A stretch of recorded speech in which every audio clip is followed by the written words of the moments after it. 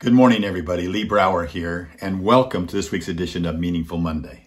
I am grateful to be here with you, and I am glad to be here with you. Have you ever been talking to someone and they're not listening? They look like they're listening, but you can tell they're not listening. And perhaps there's some people that don't want to listen to you. What would be some good reasons why people would not want to listen to you?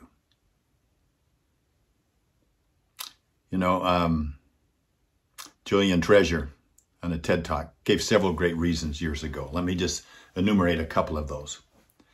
If you're gossiping, people will not want to listen to you.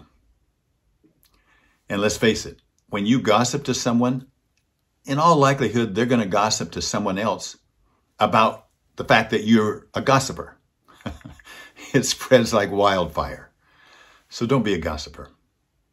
Second thing is, don't judge.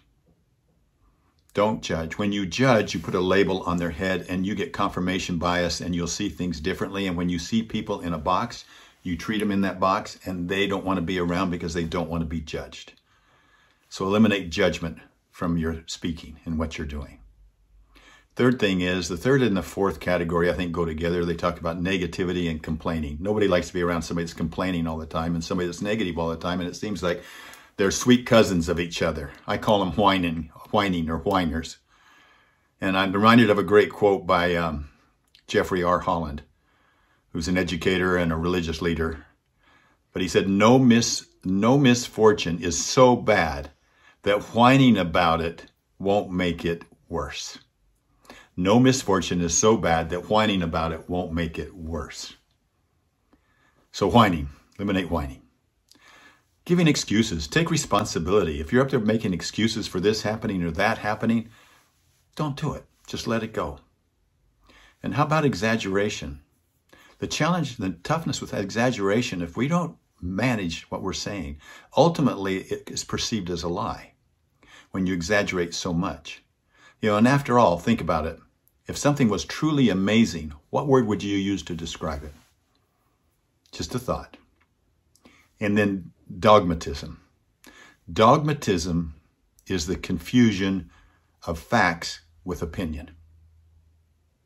Now, how many places do we see all seven of these all the time? We can see them in one person sometimes. Some of our politicians, they gossip, they judge, they're negative, they complain, they have excuses for everything that's happened. They lay blame on somebody else. They have exaggerations, and you don't know fact from fiction. How many of our newscasters do we see? And it's all around us. We can start as leaders to make a difference. It's up to us. I use an acronym called GALL. Have the gall to do it. Have the courage to do it. GALL is a synonym of confidence. And GALL, the G stands for grateful. Being grateful, not only grateful for, but grateful in, no matter what our circumstances. You do not have to wait for the rainbow to enjoy the rain. Be the one that enjoys the rain and shares the enjoyment of that rain. The rainbow will come sooner or later. And don't sit around and complain because the rainbow's not there. And then be authentic. G-A. Be authentic from your heart. Be you. Be the you that makes you you. Be the leader that makes you the leader. Whether it's in your home, with your friends, your family, the community, we need more people that have gall. Be the learner. This means to be interested. Way too many of us focus on being interesting and not focused enough on being interested. But think of all the people that have made a difference in your life. When you really think about it, was it because they were interesting or because they were interested?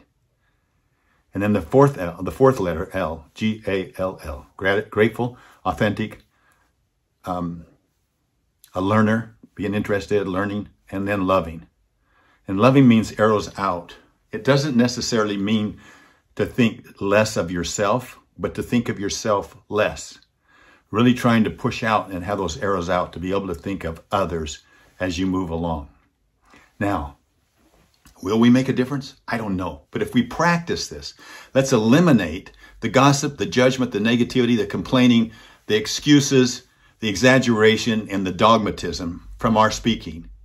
And let's have the gall to begin in gratitude, finish in gratitude, to be authentic in what we're saying and doing, to be our real selves, to be truthful, to be interested, to be learners, not just trying to force learning on other people.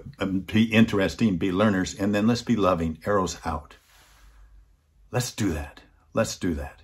Start now. Will you help remind me? I'll help to remind you. Have a meaningful week, and I look forward to talking to you next week. Bye-bye.